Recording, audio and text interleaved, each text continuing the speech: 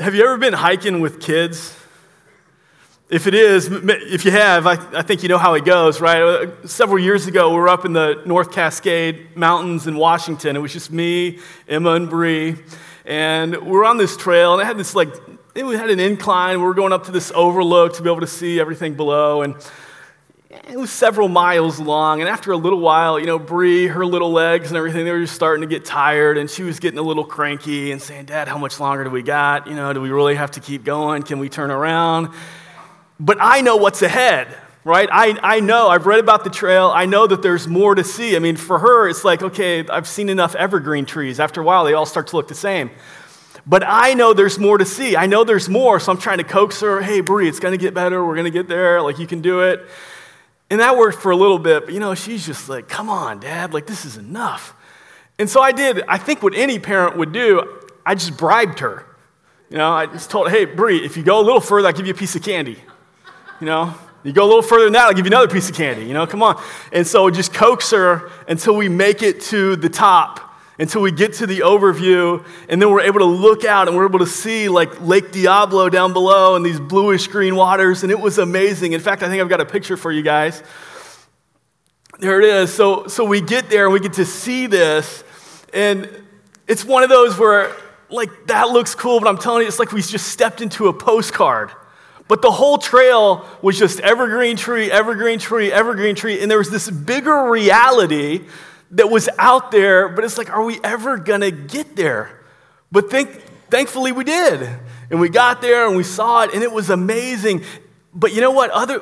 Beyond just seeing it, something else happened. And that was, once Bree made it to the top, all of a sudden she's got this renewed energy.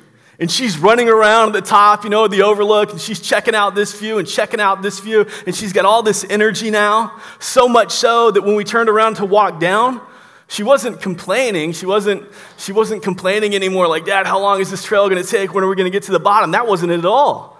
Instead, we're talking about what we just saw and what we just experienced. We were even talking about the hike that we were going to do tomorrow.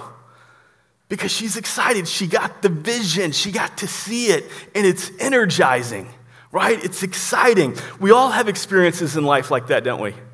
Where there's, we just know that there's got to be more than this. That this can't be it. It can't just be evergreen tree after evergreen tree after evergreen tree. There's got to be more. Oftentimes, that kind of nagging feeling, that kind of gut reaction, that even takes place in the church, Because we know that there's this God of eternity, and that he has the second person of the Godhead, Jesus Christ, who stepped down, he's co-eternal with the Father, and he steps down out of heaven onto earth, taking on flesh and blood and all the limitations of humanity, that Jesus did that, and that he grew up and he became the sinless Savior who rescued us from certain death, and he does this, and we know it. And then there's this disconnect that sometimes happens because the church says, "Hey, come here, sit in a pew, listen to a good message, enjoy the worship time together, and maybe you can find a ministry at the church that you enjoy and you can plug in, you join into what we're doing." And we almost feel sometimes like, is this really it? Is this all there is to being a Christian? Didn't God make us for more than this? That's the whole point of Ephesians. That's what Paul is writing about in this book, that God has designed his church for more. So during the course of this next year, our theme is Made for More. And we're going through the book of Ephesians and just writing how Paul designed his church to live and be in this world. And so during the course of this study, we've identified 6 shifts that are crucial for the health of the church, any church, but crucial for the health of the church. And they are shifting from more effort to more Jesus, from more volunteers to more masterpieces, from more guilt to more love, from more hierarchy to more missionaries, from more programs to more mission fields, and from more strategy to more surrender. This letter, Paul unpacks all of this to get his church on track to being the church that God has made us to be. And so this morning, we're jumping right in. I'm so excited for this year, guys. We're jumping right in. Ephesians chapter 1, 1 through 6. Ephesians 1, 1 through 6. And to set the book of Ephesians up for you, you need to know, this is one of Paul's prison epistles, okay? He wrote this while he was imprisoned. And he wrote it, most scholars believe that he didn't write it just to one local church, the church in Ephesus, but that it was a circular letter. It was designed to be distributed to all the churches in Asia Minor, modern-day Turkey, not just to this one church in Ephesus, but to all the churches in the area, the churches that you read about in Revelation. And so, we kind of get some clues of that. Most of our oldest and best manuscripts, the little phrase in verse 2, in Ephesus, is not there. It's thought that it was probably added later as the courier kind of took the letter to the Ephesian church, that he added that little phrase in Ephesus, to the saints in Ephesus, just to kind of personalize it for them. But it was written to all local churches, for every church, that they would know how God designed his church to live and to be and to operate. Even more, Paul says in his letter to the Colossians, he says, hey, I want you to take this letter. After you've read the letter to the Colossians, I want you to take it over to Laodicea so that the Laodiceans can read the letter. And by the way, when you're there taking the letter over to the Laodiceans, I want you to get the letter that I wrote to the Laodiceans so you can read that one. Well, what is the letter to the Laodiceans, right? We don't have any book of our Bible called Laodiceans. It's likely this letter, the letter to the Ephesians. It was a circular letter. Even more, Paul ends this letter in chapter 6 by saying, in effect, to all the saints, to all the Christians everywhere, grace to you. It's written to all local churches so all believers everywhere can know how God designed his church for more. So let's go ahead and begin. Ephesians 1:1-6 reads, Paul, an apostle of Christ Jesus by the will of God, to the saints who are in Ephesus and are faithful in Christ Jesus. Grace to you and peace from God our Father and the Lord Jesus Christ.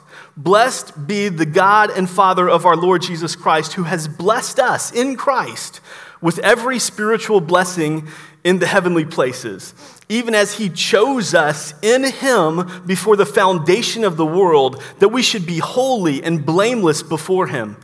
In love, he predestined us for adoption to himself as sons through Jesus Christ, according to the purpose of his will, to the praise of his glorious grace, which he has blessed us in the beloved. Let's stop right there. One of the things, when you read an epistle, oftentimes, one of the letters in the New Testament, you read the beginning so fast, don't you? Like the introduction stuff. It's like, okay, I just want to get to the meat. I want to get to the juicy stuff, to the really important things. If you do that in Ephesians, you miss some really big clues that Paul gives right at the outset, some clues that he does not want you to miss. And the first thing is that Paul says that he is an apostle called by the will of God. That's kind of an interesting way to introduce yourself, that I am here called by the will of God as an apostle. In other letters, when Paul introduces himself, he goes into a lot more detail. He starts talking about how Jesus rescued him and his elite training under Gamaliel and now his purpose for writing and all that stuff. In Ephesians, he just wants you to know this one credential, that he is an apostle called by the will of God. And on that basis alone, he says, that's all you need to know to listen to me. Once you know this, you ought to listen to me. I am called by the will of God as an apostle. An apostle is an eyewitness, at that time, an eyewitness to Jesus' ministry, who then goes and takes the good news of Jesus to new territory, right? To places it hadn't been before. He is a messenger of God. And that's what he's saying. And it's not my own doing. I didn't just choose to be this messenger. I didn't just choose to be an apostle. God called me that. And he says, I'm writing to the saints, to the faithful in Christ Jesus. Now that term saint, it's fallen on hard times in our culture, hasn't it? I mean, if somebody calls you a saint today, you kind of know what they mean. You kind of shudder away from it a little bit. Don't call me a saint. Why? We know ourselves. I'm no saint, right? Because we know that the person who's saying like, oh, are you a saint? It's like they're saying, are you perfect? That you're not like the rest of us ordinary humans. There's something different about you, set apart. You're this image of perfection that we want to like plaster and bronze and just, they're a saint. I can't get too close. I got to watch my P's and Q's around them because, they're holy. But that's not it at all. But when Paul says saints, and then he writes in Ephesians, you know what he's writing to them about? He's writing to the saints about how to have good marriages. He's writing to the saints about how to parent their kids. He's writing to the saints about pressing in during hard times, not just throwing in the towel.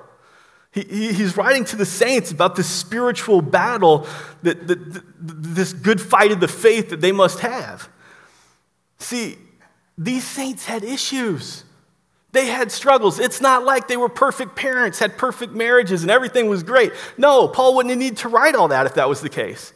He's writing to saints who are imperfect. Saint does not apply imperfection. The one characteristic of saint that Paul says here is that they are faithful. That a saint is faithful. Other than that, there's nothing else special about them. They have the same issues, same struggles, same problems that everybody else does. What it means to be a saint is to know that I have been rescued by God, now set apart for God, so that when I have issues, when I have struggles, when I have problems, I view them through a different view. Because I know that God can reach into those issues, He can reach into those struggles, those problems, and He can redeem them for His glory, so that when I have struggles, when I mess up, when I just royally blow it, I don't throw in the towel, but I continue to be faithful. I get up again and say, God, help me today to be faithful. When you throw in the towel and you say, I'm not a Christian anymore, that's apostasy, right? And we've seen it recently with some well-known figures in the Christian world, Joshua Harris namely. But a saint is one who continues to be faithful, who says, I'm not throwing in the towel even when I blow it, even if I don't have it all right. I'm being faithful. I'm not quitting. A saint doesn't quit. And so Paul, he gives this short address, and then he gets into his letter, to the meat of it. And his first word is blessed or praise. And it's what Randy was just talking about, that praise should be forever on our lips. But if I'm Paul, I don't know that would have been my first word, I mean, you just think about it. Paul didn't write this from like the comfort of an office. He didn't write this letter from the quiet of a library. He wrote it from a dungeon of a Roman-controlled prison, chained to a guard, and this is what he writes, and his first word is praise. If it were me, I think my first word might have been like, hey, can you send for a good defense lawyer? I'm innocent of these charges. I'm not guilty of everything they're saying. Would you like to contribute to my legal defense fund? I think I would have written a lot of things before I wrote praise. But not if you're Paul. Not if you understand what was really going on. Not if you have the bigger picture of reality. I tell you all the time that right thinking produces right living. You see it in Paul's letters, just the way he organizes all the epistles.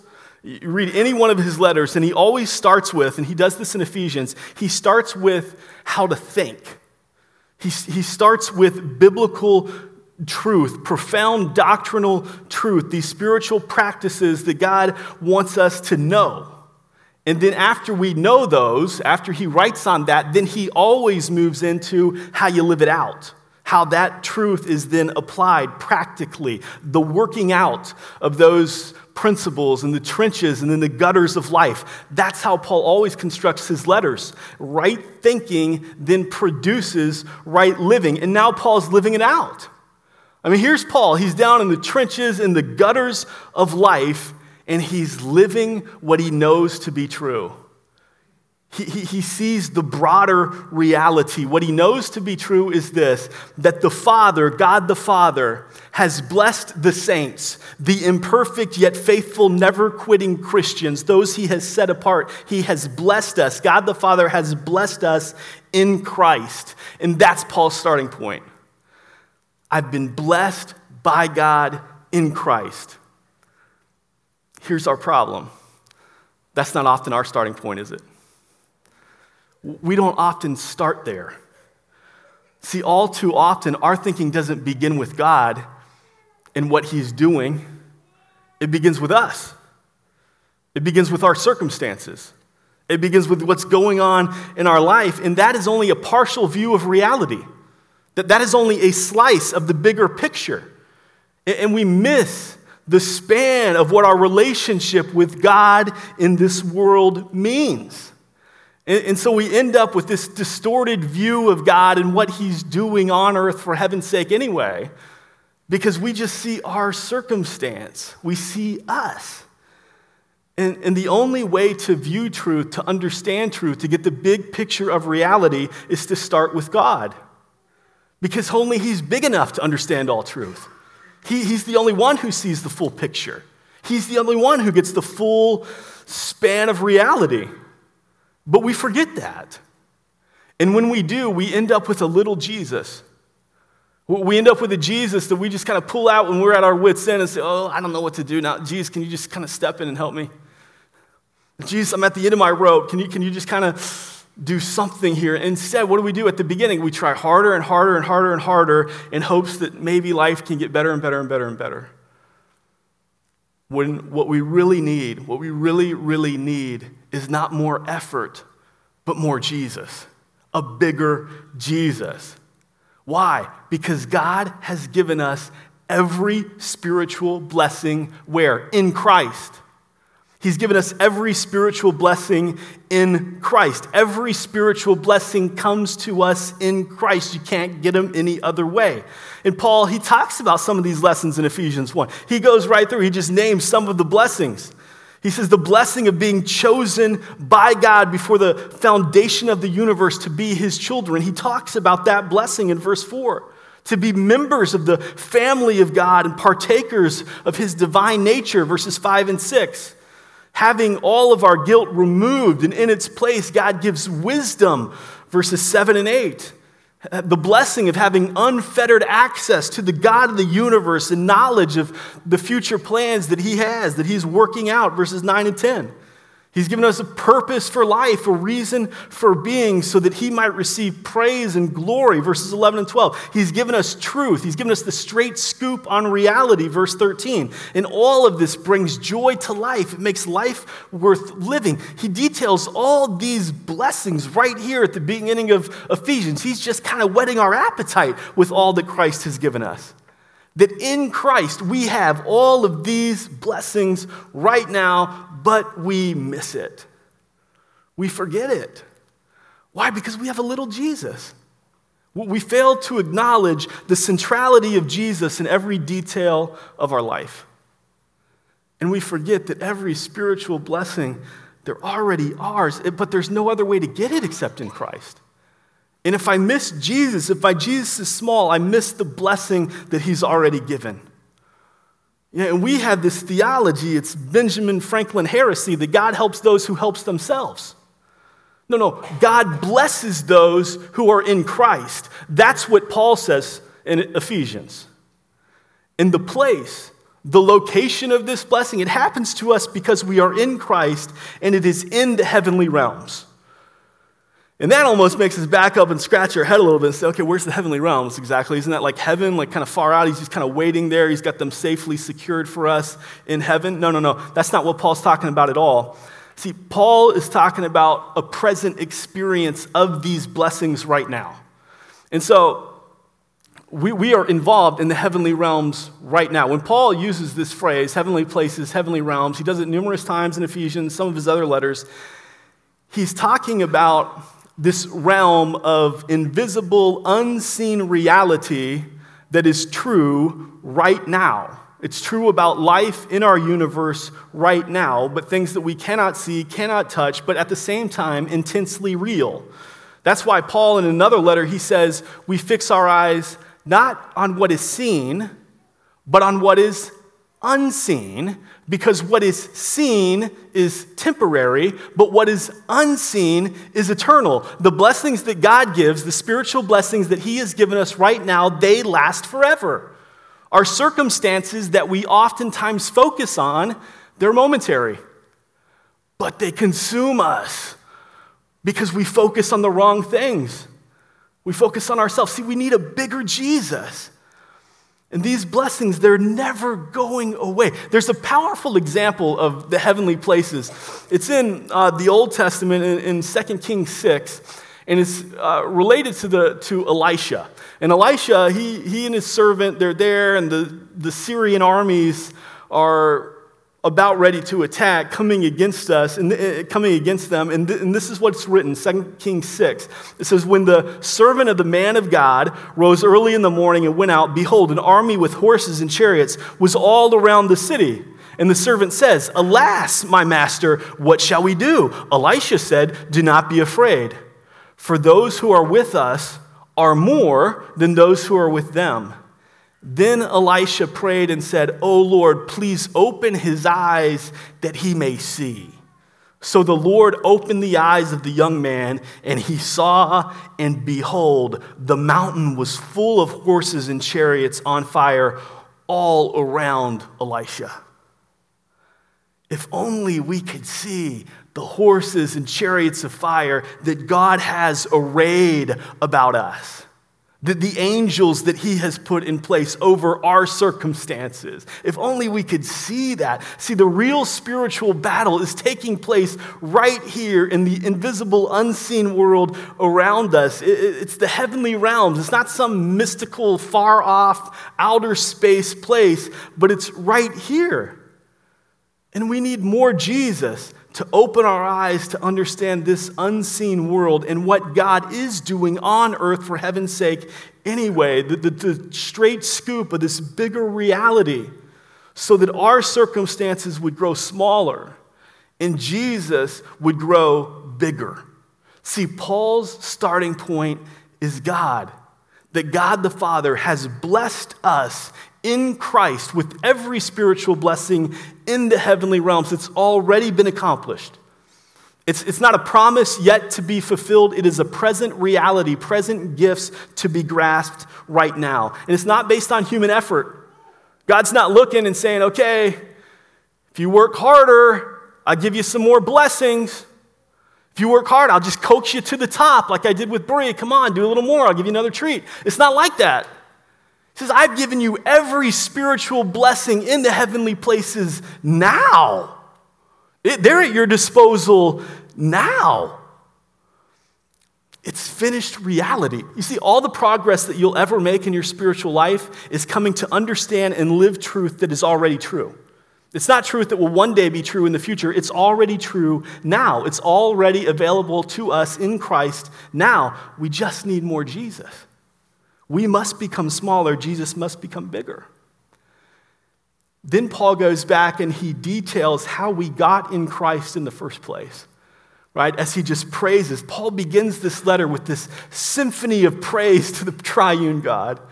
And he goes back and he says where that process started. And he said at some point in eternity past, before the universe was and there was just expanse, that God was thinking, I'm going to make humans one day, and I'm going to choose them. I'm going to choose you, and I'm going to choose you, and I'm going to choose you, and you're going to be a part of my family. You're going to be a part of my kingdom. And so right there at the beginning of Ephesians is this proclamation of the doctrine of election and predestination right here. And you know, we get sometimes uncomfortable with that. Scholars have written big fat books and volumes on predestination and man's free will and all this kind of stuff. To help you understand it a little bit, you just got to get into a gym, and play a little basketball. Because you know how it works in a gym when you're playing basketball? I used to play basketball when I was younger, and I thought I was okay, and I thought I was pretty good. I could hang with a lot of my friends, beat most of them. But that was kind of in a small pond, But as you get better, you start playing with other guys, and all of a sudden you realize, I'm not such hot stuff after all. You get in a bigger lake, and then you play with guys who can just eat your lunch, right? And so one of those guys was Mike Villatte. And Mike, whatever team Mike was on, that team was going to win. Because Mike was just that good. I mean, he could blow by anybody on the court. He could dribble. He could pass. He could shoot. He could defend. He could do it all. And you just knew, okay, Mike, his team is going to win. And the best players, they were always the captains, They got to choose their team. And the way it always worked was Mike was the captain, and then there's the rest of us. We're the also-rans, because we're not all that good. we're just kind of lousy. And I'm always hoping Mike's going to pick me because I know if Mike picks me, I win because he's going to win. His team doesn't lose. I know if Mike picks me, I win. And so then when he picks me, I walk over and I stand behind my captain. Now, in those 10 steps, my basketball ability did not get any better. I did not all of a sudden become an all-star, right? I'm just as lousy as I was before. The thing that happened was now I'm standing behind my captain who chose me. And I know that Mike is going to win, and because Mike is going to win, now I'm going to win. And so now I play with this new sense of confidence that I didn't have before. And with Mike on my team, what happens? Mike sets me up for shots that I would not have gotten on my own, right? Because I could never get in that place and dribble around those guys, but Mike can, and he's setting me up, and I'm shooting shots that I wouldn't have got on my own, and I know I'm going to win because I'm on Mike's team. In the hilarity of God's grace, in the playground of life, Paul says that God chose you to be on his team. And that Christ takes care of all the past failures, of all the sin, of all that lousiness that would make you an also-ran. He takes you and he puts you on his team so that he can produce a Christian who is utterly holy and blameless, able to be of use for the kingdom of God. I mean, think of that. That before the creation of the world, when there was just expanse, when there was nothing, when there was no earth, no sun, no stars, when there was nothing, God looked into the future and said, I choose you to be on my team. I mean, let that sink in for a moment. Do you see how big our God is? And in love, Paul says, this God, this God who is not confined by past or future, this eternal God who determines all things by the counsel of his will, chose you for his team. We can never get over that. We need a God who grows ever bigger while we grow ever smaller. Do you see how this elevates your identity as a child of God? The God was never surprised. You were never an afterthought in God's plan. You know, he never woke up one day and said, I can't believe that you joined the kingdom. I never would have thought you'd have been part of the family. No, back in eternity past, he says, I want you on my team. He chose you with purpose. And he's chosen us to be holy and blameless. And these truths are so revolutionary that we're afraid to believe them. You know, that we back away from them. We say, no. Holy and blameless, that's not me. That could never be true of me. And so we almost laugh them off as a joke. And we treat them, if someone says you're holy, we use holiness to mean sanctimonious. Right? Oh, you're just better than everybody. That's not the point. Paul's saying holiness means wholeness. That you have been restored and now set apart for useful function in the body of Christ, in the family of God. That's not of your own doing.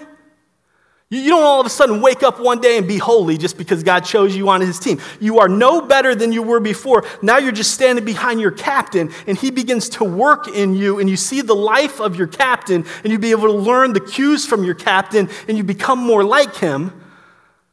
But it's not your holiness.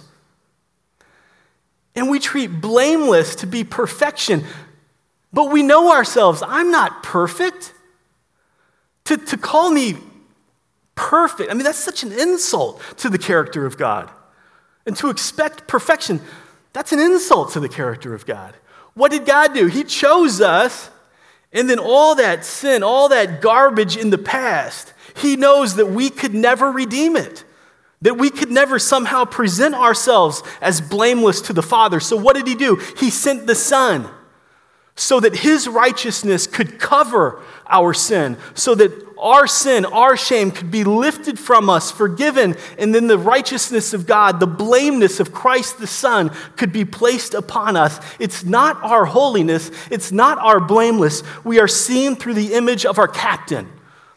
We are seen through the lens of Jesus, but we need a bigger Jesus so that we see ourselves that way. It's not this, I got to try harder. No, I need more Jesus. God has adopted us into his family. That's the next thing he says. He's adopted us into a family. And adoption means leaving one family and then being joined into another family. It's leaving behind all that was involved in that first family and assuming the name, the identity, the resources, and the history of another family. We were all born in Adam. And so we shared the name of Adam. We shared the identity of Adam. We shared the resources of Adam. And all that led to was sin and shame and certain death. Certain eternal spiritual death. That's what we shared in Adam. That was our family. And then God came along and he chose you. And he says, I choose you to be adopted into my family. And now what do? We take on the name of God. He gives us the right to be called sons and daughters of God, right? It doesn't really matter so much what you say about yourself, I'm a child of God. No, it matters what God says about you if you've been given that right to be called a son or daughter of God. And he says, I've done that for you because I chose you. And now I have this identity. And now I get to live this reality. And I have all the resources of Christ at my disposal because God has already given them to me in Christ. They are in the heavenly places right now for me to employ, for me to use. And he says, once I've done this, now that you're in the family, I want you to share about this family. I want you to talk about this family to other people. Now you're my ambassador for this family. And you know how it is if you have kids and they go out and you just kind of overhear a conversation and they're saying how much they love mom or dad. They're saying how much fun they had with you on something you did with them. Or they just talking well of you. Do you know what that does to a parent's heart, right? Just this unprompted, man, I love being in that family. And your heart just gets big. See, when we go and we share about Jesus and we impact people, this pleases the Father because you're in his family. He says, members of my family, now I'm sending you out. And this is what a good family does. We talk well of our family. We talk about our family. We just can't help it, It just comes out. We talk about our kids, our grandkids, our mom and dad. It just comes out. And we just talk about Jesus because we're in his family. It just comes out, and this pleases the Father. God chose you for his team way back then. Some of us, we have a hard time with that, but Jesus said, no one can come to me unless the Father who sent me draws him. That's the only way. And when he calls us by name, and he says, come, stand behind me, you're on my team. Then the other part of predestination is also filled, where God kind of appeals to our free will. And Jesus also said, come to me, all you who are weary and burdened, all you who are weary and heavy laden, whosoever will come to me, and I will give you rest. And when the Father draws us, we jump up and we run behind our captain and we say, I'm in. I'm so excited that I'm on your team. Now I can breathe easy. I can rest easy because I'm not trying to fight this losing battle of life. His victory is my victory. And I know I've won because I'm on his team and he always wins. And in that moment, in moving behind him as our captain, this amazing thing happens. We move from death to life, from hopelessness to being hopeful, from having no purpose to living a life full of purpose and meaning, from being dead to being alive, from losing to being victorious. And it had nothing to do with us. It had nothing to do with us. It all has to do with the captain who chose you to be on his team. See, Jesus must become bigger. We need more Jesus and less of ourselves. And just to give you kind of a head start of what's coming up in Ephesians, Paul prays towards the end of chapter 1, and the greediness of this prayer. He says, I want you, saint, you imperfect but yet faithful Christian, I want you to know it all. I want you to have it all. I want you to know the fullness of Jesus. I want you to know all that he's lavished on you. I want you to know that every spiritual blessing is yours now. God didn't give us just a little drop. He didn't give us just a little sip and say, hey, I've got more for you. He gave it all. He's drowning us in his grace. He wants the church to live in this grace now, to swim in his grace, to splash in his grace. He wants us to know that the more is already ours now. He's given us this abundance so that we are flooded by his grace and it just overflows to others, the grace of this infinite God. And you think about it, that he would choose to stoop so low as to choose weak, lousy, failure-prone, sin-ridden humans to be on his team. That boggles the mind. We can't even hardly make sense of that. Why? Why was that his ultimate plan? Paul says, to the praise of his glorious grace. That this is all happening to the praise of his glorious grace. But in the church, we miss it. We sometimes miss it. That man's glory will one day fade and only God's glory will remain. That everything of eternal value God is doing. But sometimes in the church we think this: if I can just get the right man to lead the church, if I can just get the right pastor over that ministry, he can build the church. He can make that ministry grow. He can make it be a success. But just find the right guy, he can do it. What does the Bible say? God gives the increase. Jesus said, I will build my church, and the gates of Hades will not overcome it. That I will do it. That's not our job. Our job is to be faithful, to not throw in the towel. But see, we miss it. And then the church grows, great things happen, and what do we want to do? We want to memorialize the man.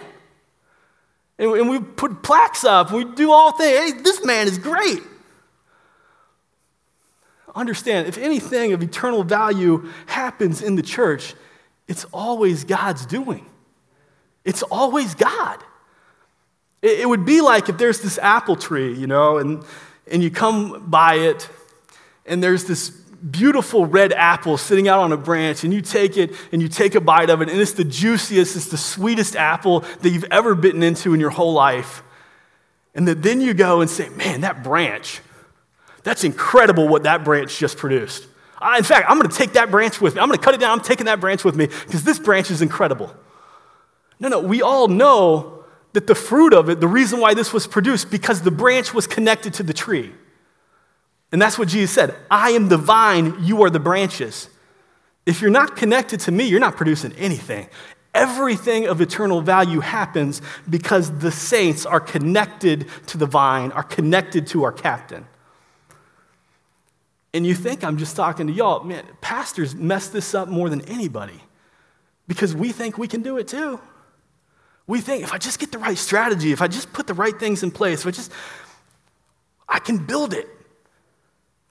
I can, and then what do? We assign our worth and our value and our success. We even assign the validity of our calling to this.